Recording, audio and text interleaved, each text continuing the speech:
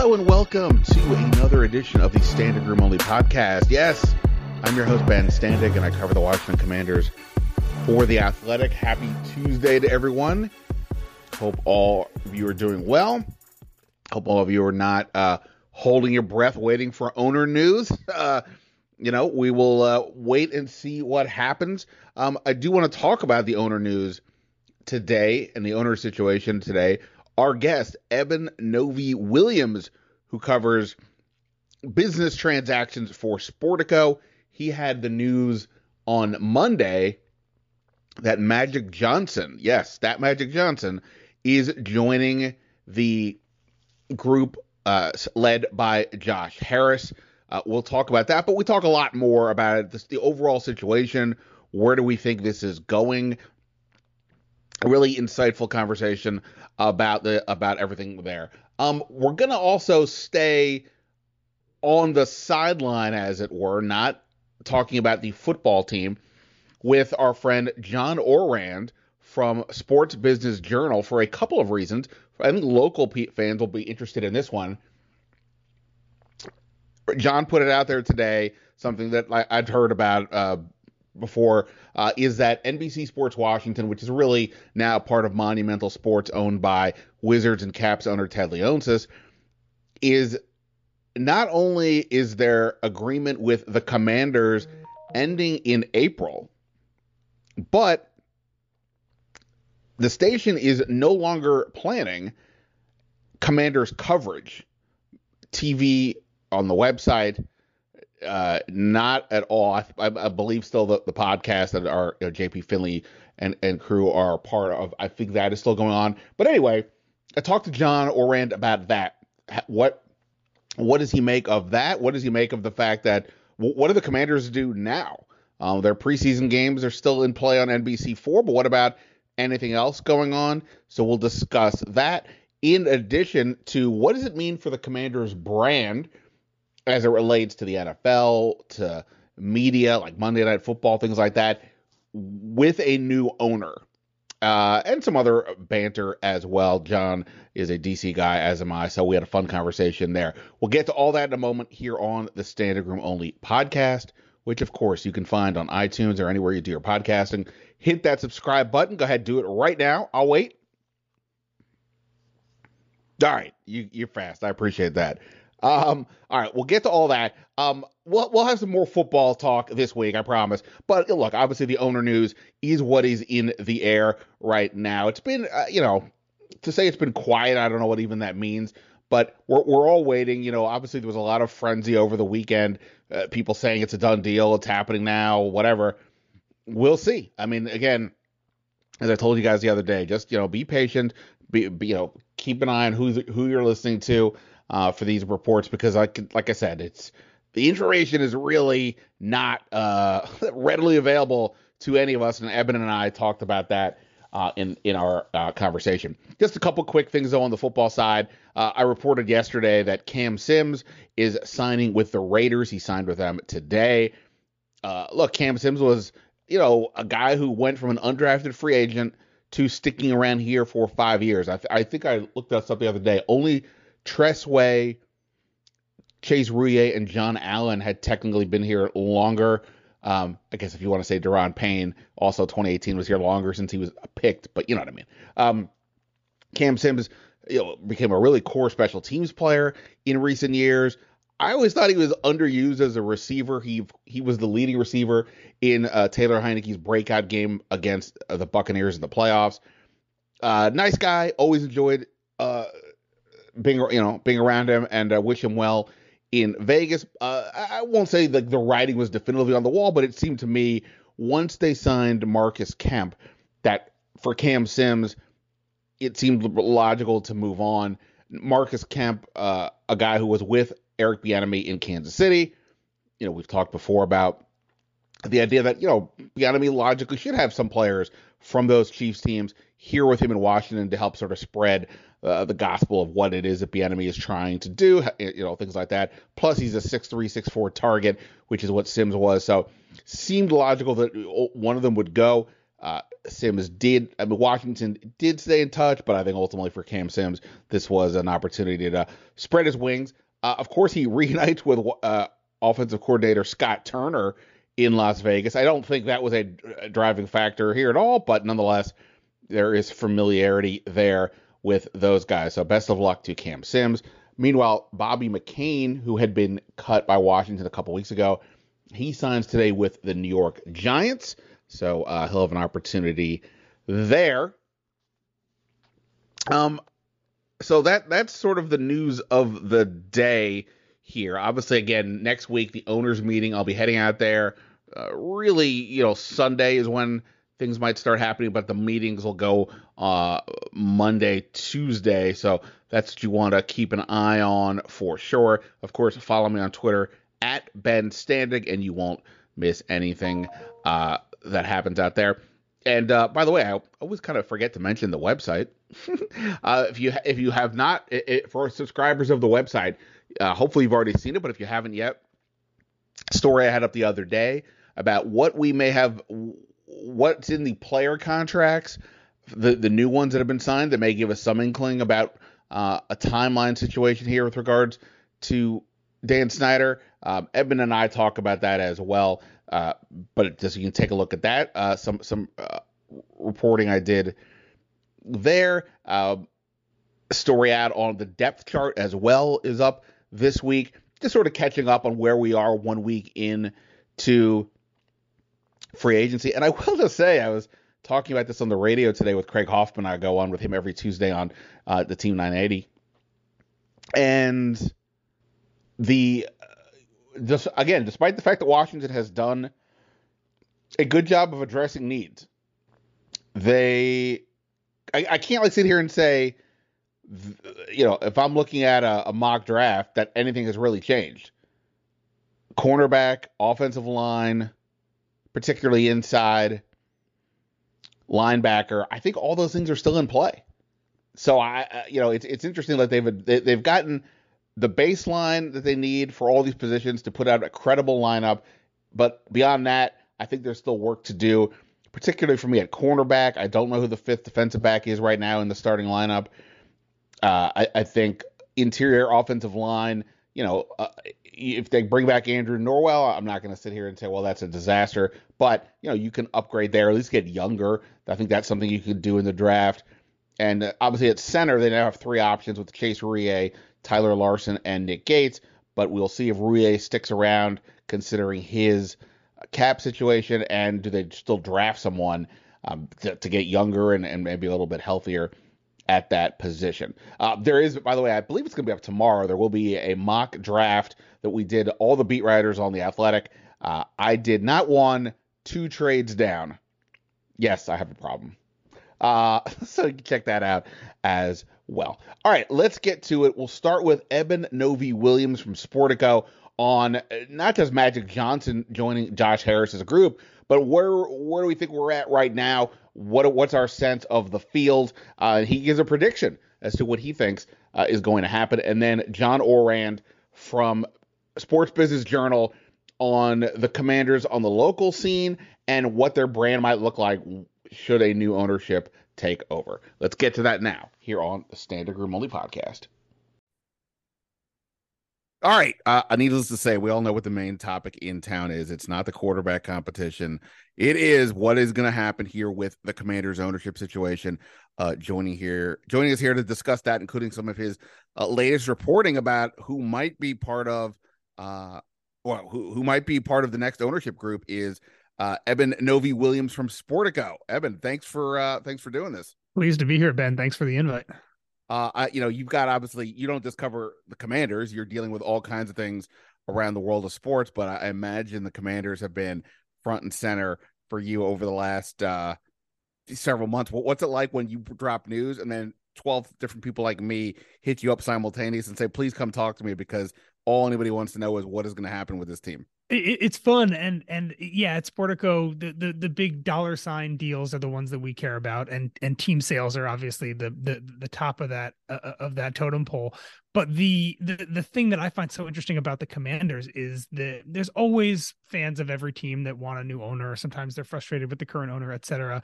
And this is no surprise to you or any of your listeners, but the amount of interest, the fervency with which it seems so many people want this process to move forward, are hanging on each and every new piece of news because it maybe inches us closer to a day in which Dan Snyder is no longer the owner of the Commanders. That's rare. So yeah, we write a lot about team sales and all across the world, really, but there is something different about what's happening with the Commanders right now and the team's fans relative to almost any sale that I can think of in recent years. I mean, if we're going to include the entire world, I imagine at some point the celebration of an owner leaving or selling the team was so strong that it led to a party or celebration or whatever. But I can't remember one, certainly not in this country.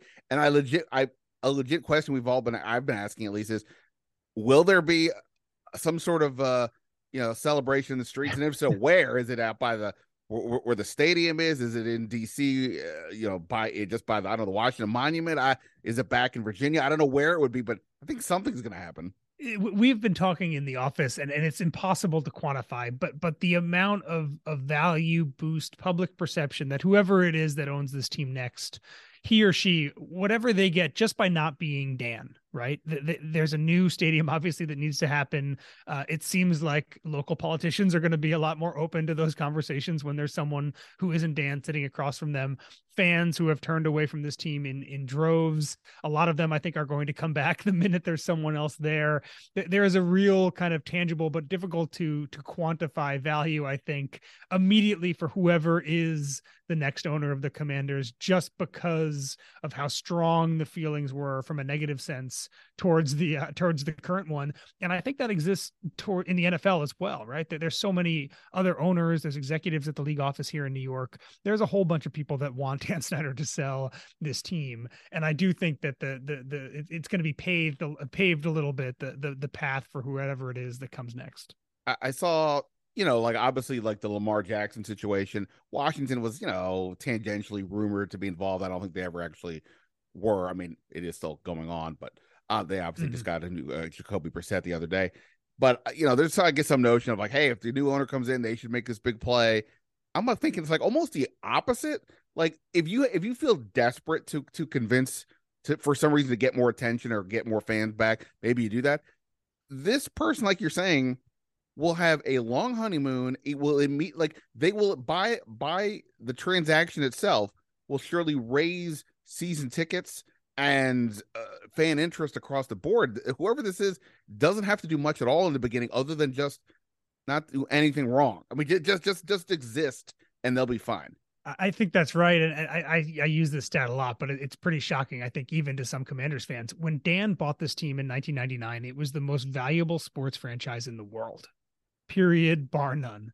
And now it is, I think, depending on how you rank them all, with a couple European teams ahead of it and a handful of NFL teams, it's probably in the 15 to 20 range. But it was literally the most valuable sports franchise in the world. And if you look at attendance numbers, this also shocked me. I think you and your listeners are probably less shocked. 10 years ago, the team averaged 83,000 fans, and this year it was last in the league at 58,000. There is just so much evidence of how things have changed with this franchise from when Dan bought it towards now, but also the fact that this is an NFL team in a fantastic market with a lot of fans and a premium NFL brand. All those things I think do matter and will, in large part, I think, bounce back fairly quickly if there is an ownership change. All right, we'll get to the main event here in a second, but I want to start off with the news you had yesterday.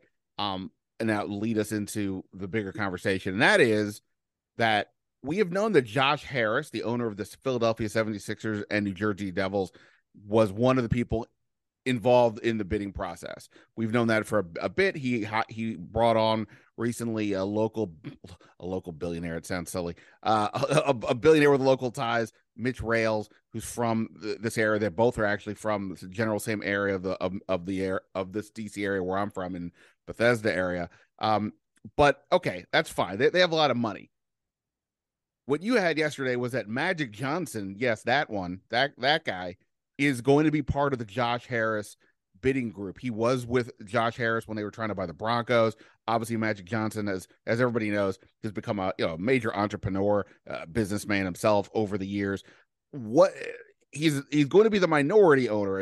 He's not going to be running the day to day or anything. But that said, what do you make of the significance of Magic Johnson being involved, and that the timing of it perhaps coming out right now that we're learning about this? I think there's a few things here. Magic is, as you said, he's had a very successful investing and business career after he retired from the NBA. And a lot of that has been in sports team ownership. He is an owner of the Los Angeles Dodgers. He is an owner of the Los Angeles Sparks of the WNBA. He's an investor in LAFC, the MLS club out in LA. He has a lot of experience across a lot of different leagues in terms of what those ownership groups look like, how they operate their businesses, et cetera. He is also, and I'll use the Dodgers as a good example, he was the front man of that Dodgers group. He was not the money guy by any means, but when the Dodgers were sold about a decade ago, the people who were buying them were a bunch of financiers from Guggenheim. They were not big names. The people of LA didn't actually really know kind of what to think of that group. And then they brought Magic in, and Magic became the front man of the group. And it was extremely valuable for them. They bought the team. The team has obviously done extremely well on the field and off it, actually, in the decade since. But Magic served a very valuable role, not just providing capital, but being the person that was going to do the live events, was going to show up at all these things. I'm not sure that that's exactly what Josh and Mitch have in mind, but with Josh, we have a very good sense of what he is and what he is not as an owner. And what he is not is the big gregarious public guy, right? Josh Harris with the 76ers and the Devils is not Mark Cuban. He's not Steve Ballmer. He's not someone that wants to be the big public face out there guy of the team that he owns. I don't know much about Mitch Rales, to be totally honest. I have no idea if he wants to or could be that person also either. But I do think there's a chance that if this group does end up buying this team, that Magic could play a fairly public role in representing it. So I think there's that. And then it's hard to also overlook the diversity aspect here. The NFL has very few Black minority owners. There's no Black control owner. It is something the league does care a lot about, even if looking at the ownership ranks, isn't reflected in that. So I do think that Magic also brings a very valuable, diverse aspect to this ownership group, which we saw, and you mentioned Denver. Last year, when Rob Walton bought the Denver Broncos, his LPs included Melody Hobson, who is a Black VC, included Lewis Hamilton, the F1 driver, Condoleezza Rice. He had a fairly diverse group of minority partners as well. And my guess would be that Josh Harris, and if there are other groups at the table right now talking to Dan as well, I wouldn't be shocked if they also have a group of limited partners that include some diversity. Right. And we had heard supposedly like Jay-Z could be involved if Jeff Bezos gets going, things like that. Yeah, and just Mitch Rales, who's from here. I don't think I barely had ever heard of him, I don't think. And like he seems almost a borderline a recluse. I don't mean that in like a weird way. I just mean he shies away from the spotlight. The idea of Magic Johnson being any kind of frontman, I don't think going from Dan Snyder to Magic Johnson, I don't think saying it's a 180 is enough. Like, I don't know what else you would have to say to go from a guy who is not only is he the most as unpopular as any owner there is, or even public figure in these parts at a minimum, who is a recluse. I have covered this team, depending on how you do the math, for several years, since at least 2015 and beyond, but whatever. But in that time, when I've been on it like full time for real since I got to the Athletic in 2019, I have been in the room with Dan Snyder one time. Yeah. and that was the Happy Thanksgiving time. So that to go to that to Magic Johnson, who is obviously, putting aside that he's an LA guy and this is across the country, who, he's out in front and center. He's a huge presence in the public spotlight. Even today, when he tweets, his tweets get, people kind of laugh at them a little bit, but whatever. It's Magic Johnson, and he's, gregarious, as popular as could be. It would be an unbelievable sea change to go from that extreme to the other if Magic Johnson does in fact play any kind of role at being sort of a front man. I think that's right. You're right. He's charismatic. He's very charming. He's very good. He's very good in these roles. And a lot of owners, Dan, I think is on the extreme end to a degree, but there are a lot of owners that don't want to be the big out there person, right? They want the attention to be more on the players and in some cases the executives that they have. But there's definitely value to having some kind of a bridge between the ownership group and the fans. And there are people, again, there are owners, I think, that do it really well. There are owners that maybe go too far.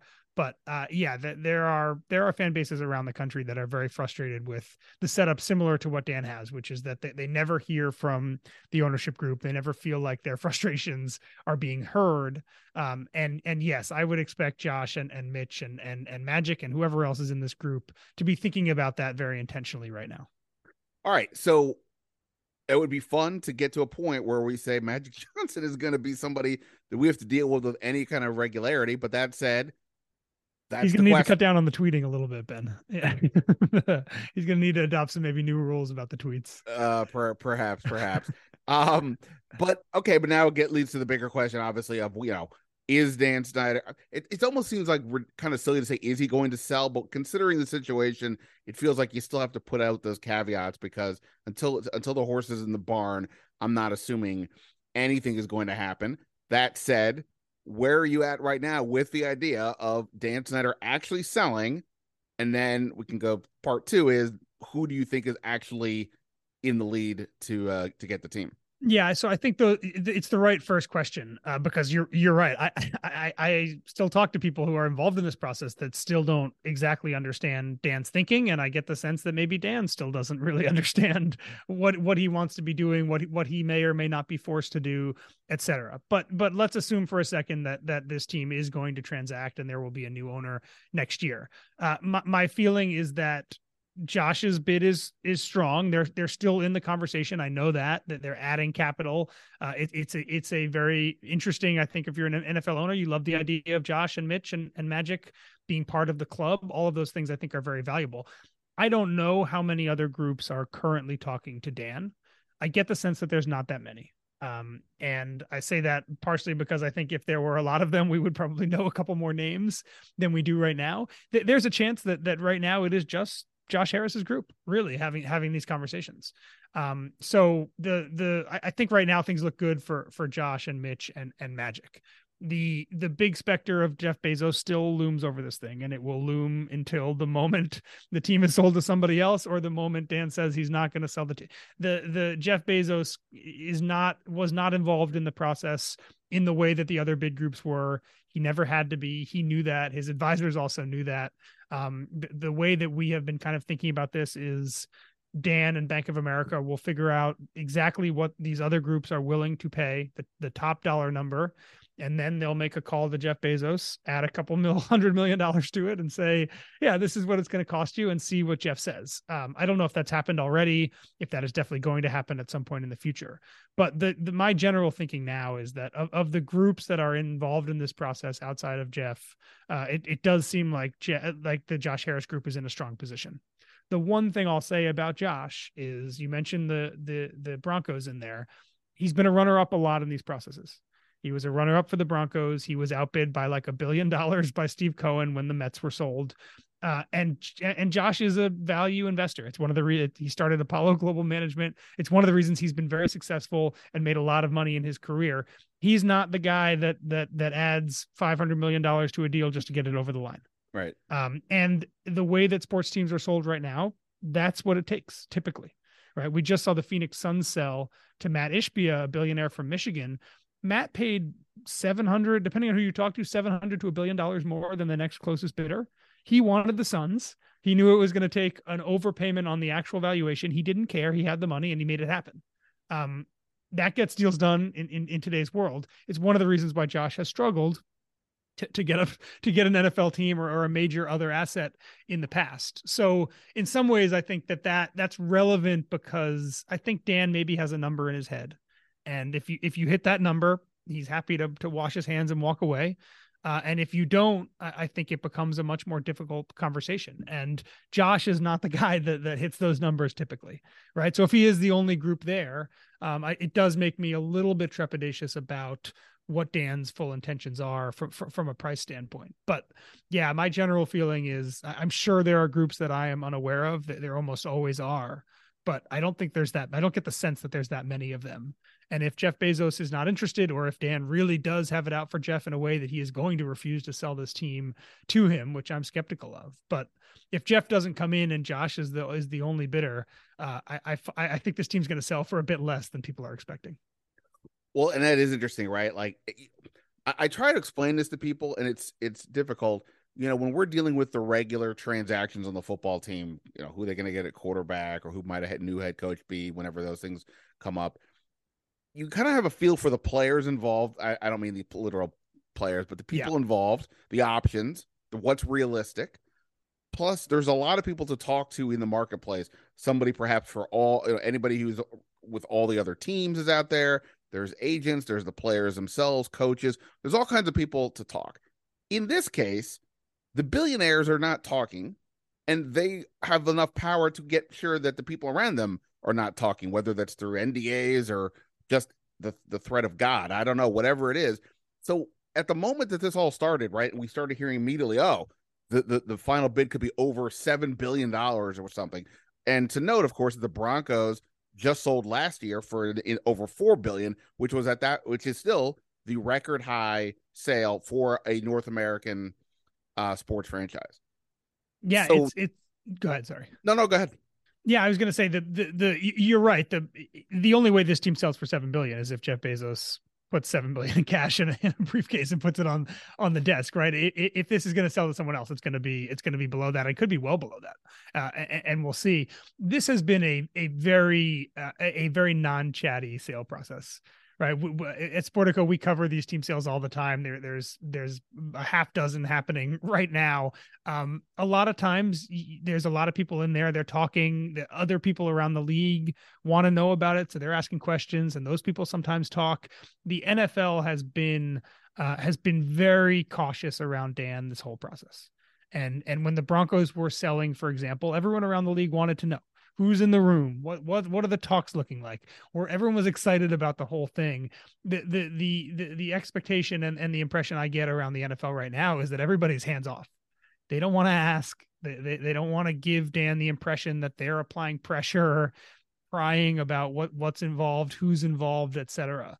So as a result, I do think there's a smaller circle of people that are really actually in the know about what's happening day to day right now with this process. So yeah, in some ways it's been less chatty than other sale processes in the NFL or in other leagues. I think largely because there's just like a lot more caution and white glove treatment of Dan to a degree. And I was going to ask you, and this could be completely off base, and this could just be what I get mad when people do is like the equivalent of just reading a headline. But it feels like lately around sports broadly that I'm wondering if we're potentially getting close to, if we haven't already reached a ceiling of sports sales prices, especially amid this bit of a economic downturn with the stock market, where you have the the MLB Los Angeles, what are they called now? The Angels, Los Angeles Angels, LA Angels, yeah. They were up for sale, and then he pulled them back. And I think I saw, was it Tottenham or one of the EPL teams was sort of the same deal. They were up, yeah.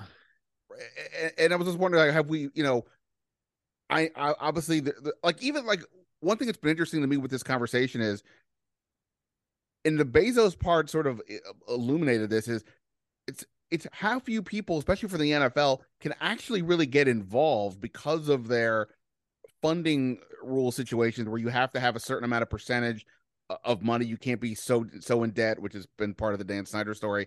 And do you think we're potentially getting close to or reach a ceiling to a degree with where sports franchises are going, or is that just maybe like an NFL thing because of the rules? No, I think you're hitting on exactly the existential question right now, especially for the NFL, because their teams are the most valuable, is that as these teams soar valuation wise, the amount of people that can buy them gets smaller and smaller. And the Broncos just sold to the 11th richest person in the world, right? There's only 10 people richer than the person that just bought the Broncos for 4.6 billion. And we're talking about the Commanders that could sell for $1-2 billion more than that, right? So the pool of people is really small.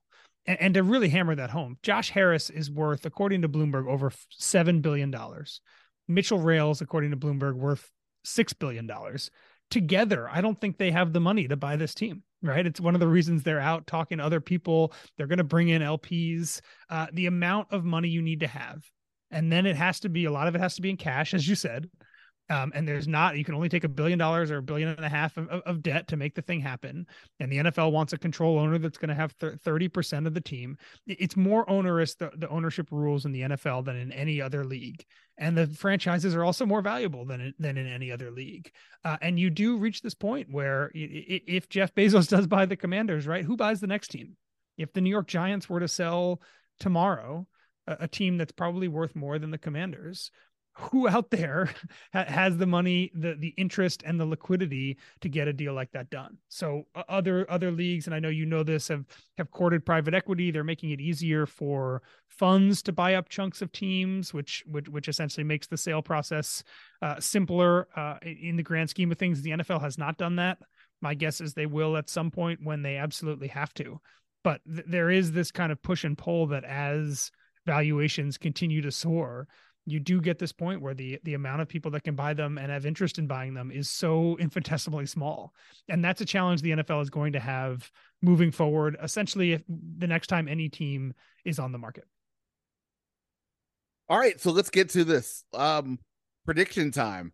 We are talking, it's important to say it's Tuesday morning because anything could happen at any minute. Tuesday morning, the NFL owners meeting. I'll be in Phoenix starting over this weekend.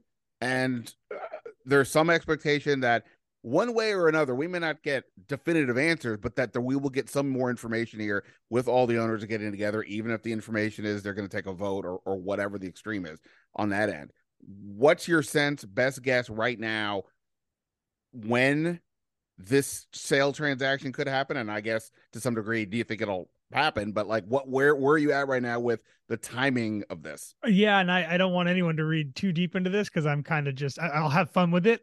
My guess, if we're putting kind of guesses on the dartboard there, my guess is that Jeff Bezos buys this team. He buys it for something between $6 and $7 billion, and that it happens not in the next week or two, but something relatively soon after that.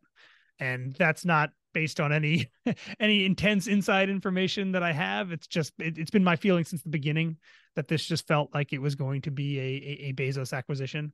And again, there's a lot of variables at place, that things that would need to happen before that prediction were to bear out. But I do think that Dan Snyder is not the owner of the Commanders in 2 months. And I do think that it's going to either be Bezos or it's going to be this Josh Harris group. Well, I mean, that's interesting on the Bezos thing. Obviously, it's been discussed forever. Yeah. But I mean, I guess there's some sense, like, because I guess, he had, he's apparently signed an NDA apparently to look at the documents. And that was something that would have been part of the holdup, I guess, before.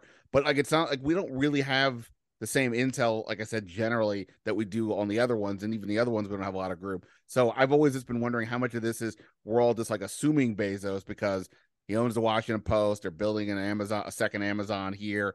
And he supposedly wants an NFL team versus, that he actually is doing these things. But that's interesting that that's where you're going. Yeah, I think that's totally fair. And the other big variable with Jeff is that he's a Seattle guy. Obviously, the Seattle Seahawks are going to sell at some point. Now that Paul Allen passed away, his estate said that the team would be sold. It's not going to happen this year. It's not going to happen next year. It's not going to happen the year after that. But at some point in the next decade, the team that I think Jeff probably really wants to own is going to be on the market. So I think that's probably weighing a little bit in the back of his head as well. But you're right. When I give a prediction that Jeff is going to buy this team, it is just purely speculation at this point. I don't know. I have not heard anything from his camp or from the folks selling the team that's in the offing, obviously. All right. Well, look, if Jeff Bezos has Jay-Z and Josh Harris has Magic Johnson, that could be a fun debate there. But one way or the other, hopefully for my sanity and mostly for the sanity of the fans, who have been through a lot over the last umpteen years with this. Hopefully something gets resolved here soon. Eben Novy-Williams, thank you so much. You're at Novy_Williams on Twitter, NOVY_Williams. Go follow him there. Not just for Commanders news, but everything else in the world of sports business, but really the Commanders news right now. Put them on notifications for come on. We're all wondering. Eben, thanks so much, man. I appreciate it. Thanks, Ben. All right, look, when we want to talk about, everybody who knows me knows I love talking about media stuff, local media stuff, national media stuff, all media stuff. Who better than to do that with than our guest here, the great John Ourand, Maryland, famous Maryland alumni. Famous Maryland. Thank you, Ben. It's like you and Larry David. You, Larry David, Scott Van Pelt. That's how I view the. Well, Boomer doesn't even get a nod there. Well, he's that's like a different category, athlete. But okay, sure, we can. But there's still one more spot on Mount Rushmore. Boomer can do it.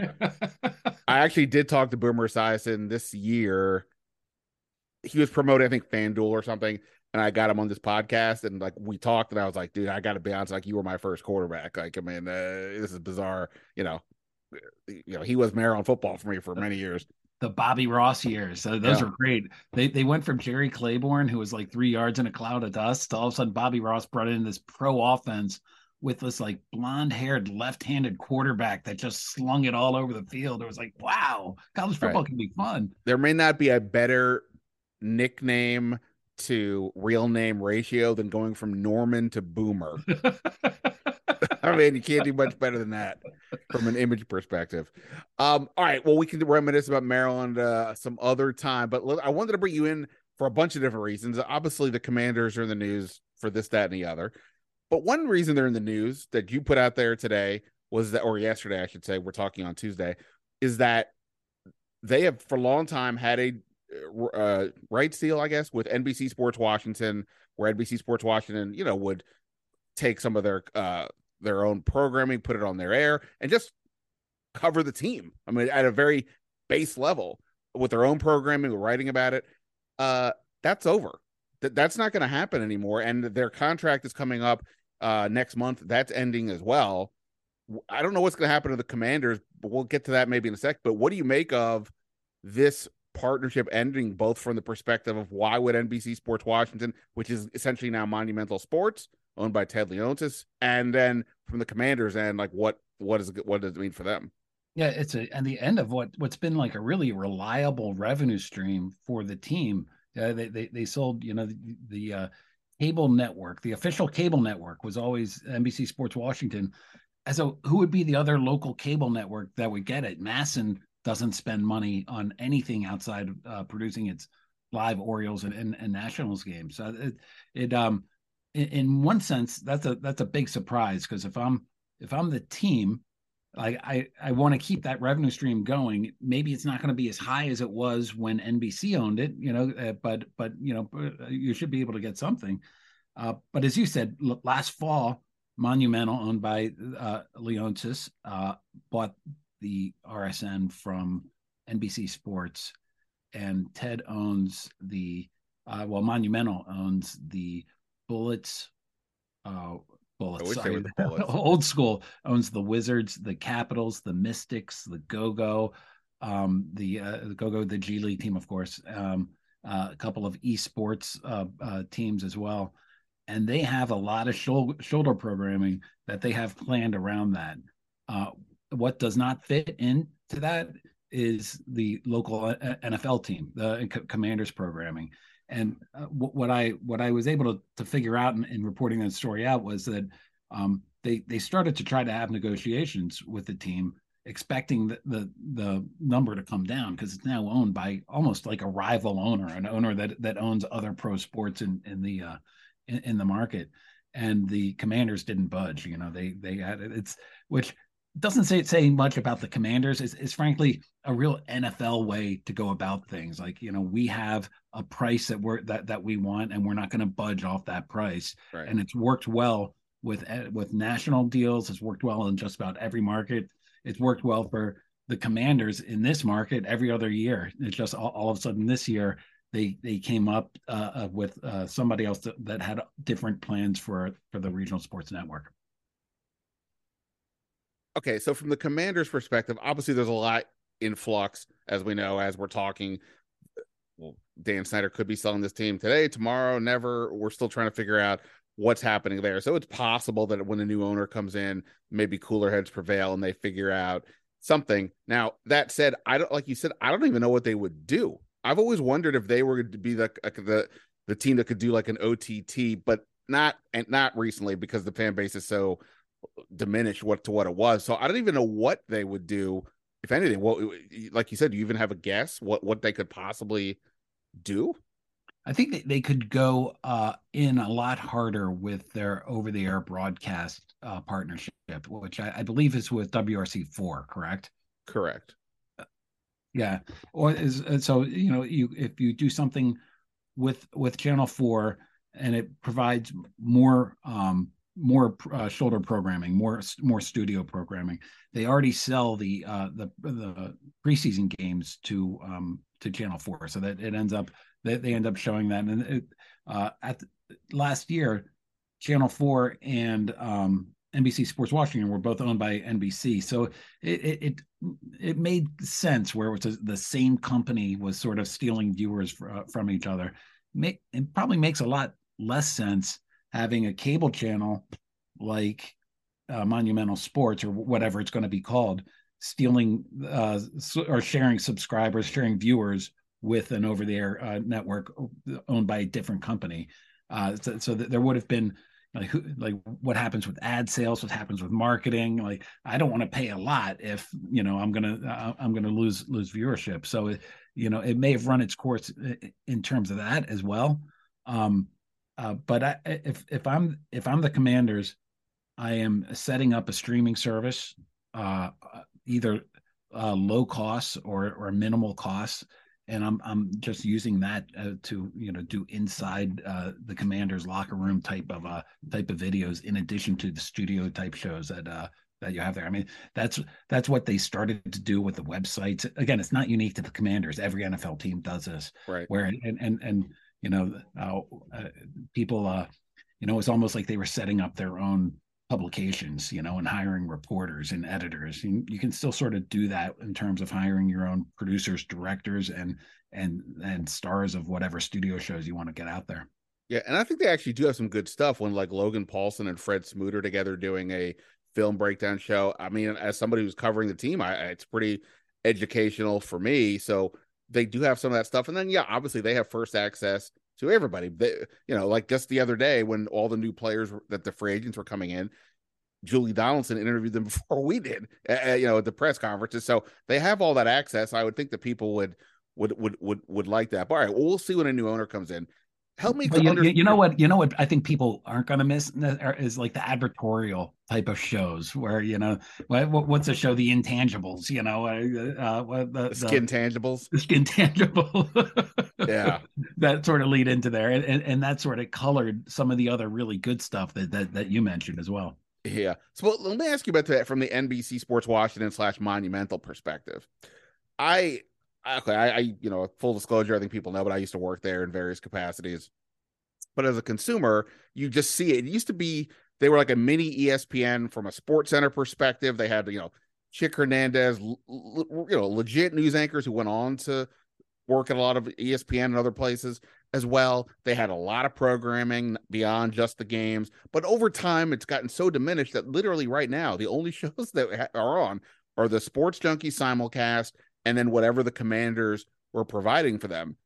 What do you think they're going to actually do from the television perspective to put more programming on? Because if you're taking away the Commanders, okay, you can do more Wizards and Caps, but I don't know what kind of audience that's going to draw. So it's partly that. I mean, they're building out studios, and when you talked about having access to the Commanders, I mean, you have access to every single one of Monumental's teams that are out there as well. So there are plenty of opportunities to do that. I love talking to you, Ben, because you're like, I can't say remember when, because you remember the Best Damn Sports Show. Yeah, for when was it? That was 20 years ago, probably 25. John Sally, I just remember. Yeah, and I think Kruk got his start there as well. But for the past quarter century, every single RSN at one point or another has decided, we get such big audiences to come in to watch our live games. If we could only build out programming from these games to satisfy those audiences, we can really have a really big, good show, a really big channel, rather. What each of these networks has discovered is that, spending all of that money on studio programming doesn't draw in viewers. The numbers, I like, for instance, Comcast Sportsnet, NBC Sports Washington, they had, I thought, really good news programming, local news programming. If I wanted to see the highlights of my local teams, that was a great place to go. And they did interviews, and only the really hardcore people watch that. They couldn't sell sponsorships around it. The ratings were terrible. Well, the ratings were terrible. They were tepid, I guess, upgraded from terrible to tepid. But RSN executives for the past 25 years have figured out that people come in, they watch the games. If their team wins, they watch the post-game show. If their team loses, they turn it off immediately. And that's it. That's the only part of the RSN that they watch. So what are they going to do in terms of bringing out different studio shows? Like, I'm almost like, who cares? It's only about going to see the Wizards, the Caps, and the Mystics. The other component is, of course, and look, I get it. When you own, you want people to come watch the games at a minimum. And if you continually say how poor they are, or this is a mistake, or whatever, well, that may arguably not be the best way to get people to be excited about your product.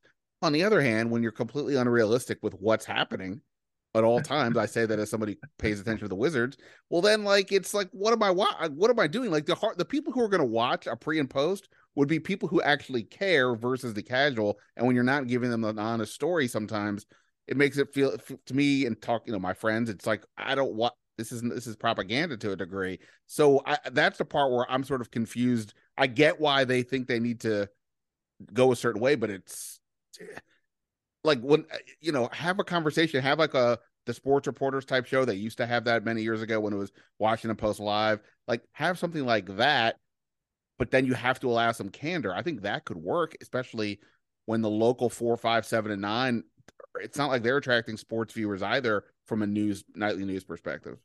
Yeah, it's difficult because you're coming from, you're a lifelong journalist.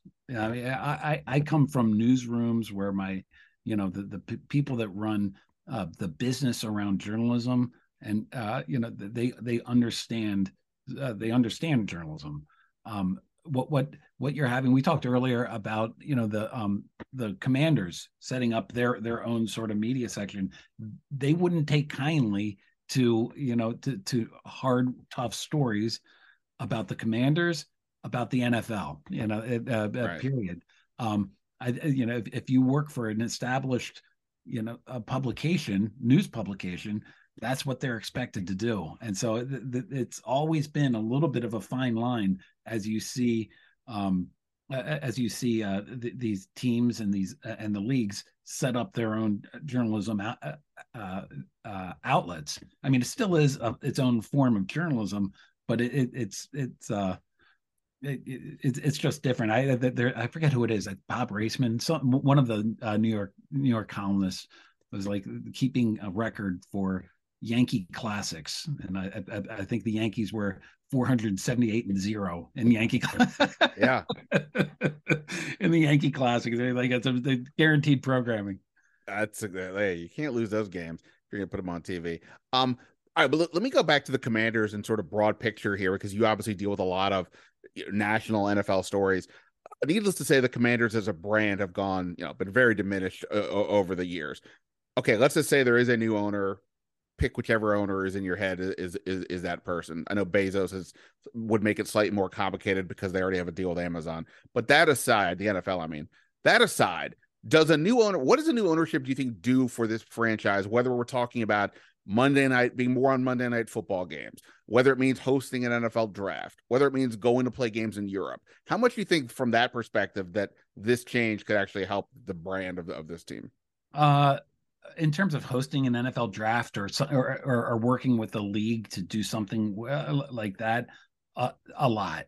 But I go back. I know I've used this example now for a decade, and it's more than a decade old.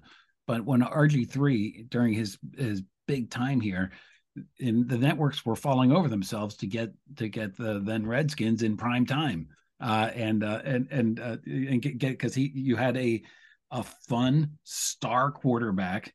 You had an offense that was a lot of fun to watch that would potentially produce big ratings. You had this fan base is such a.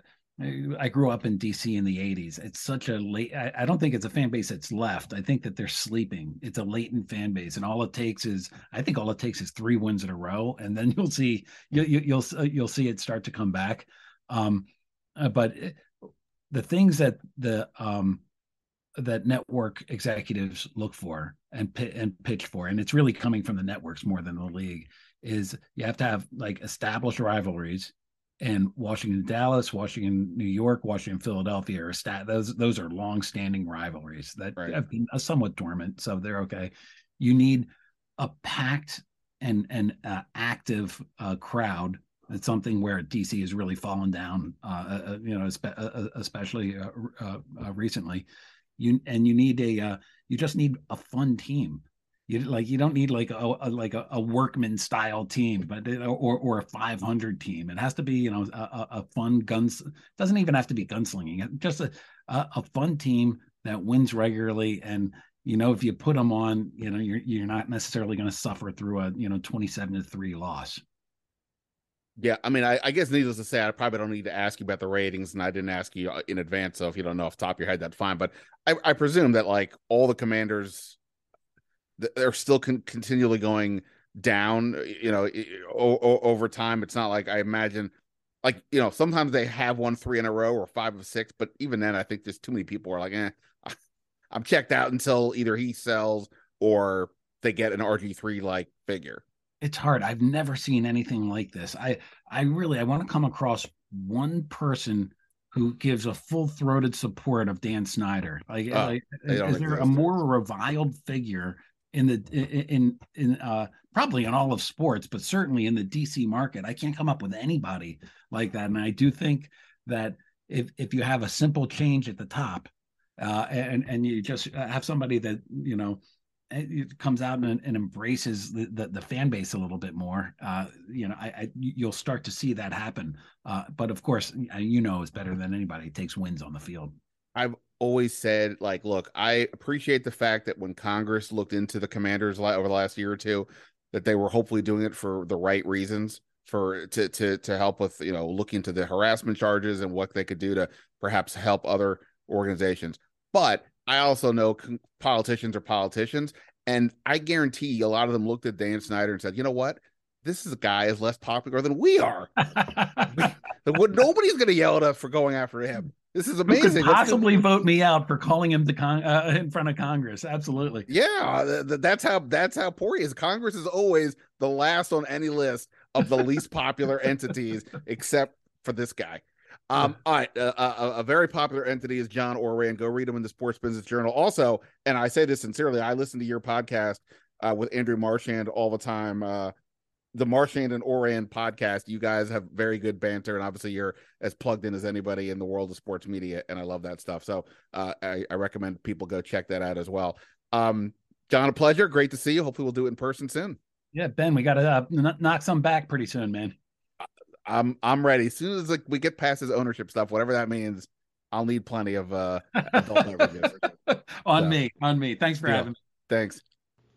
All right. Big thanks to Eben Novy-Williams from Sportico, John Ourand from Sports Business Journal. We'll get back to more football stuff later in the week. I've got an interview in the can already that you guys will like, no doubt. And we'll see what the rest of the week happens. Could be owner news any minute, maybe not, but we'll be here to find out. That is it for now. Ben Standig signing off. Until next time, see ya.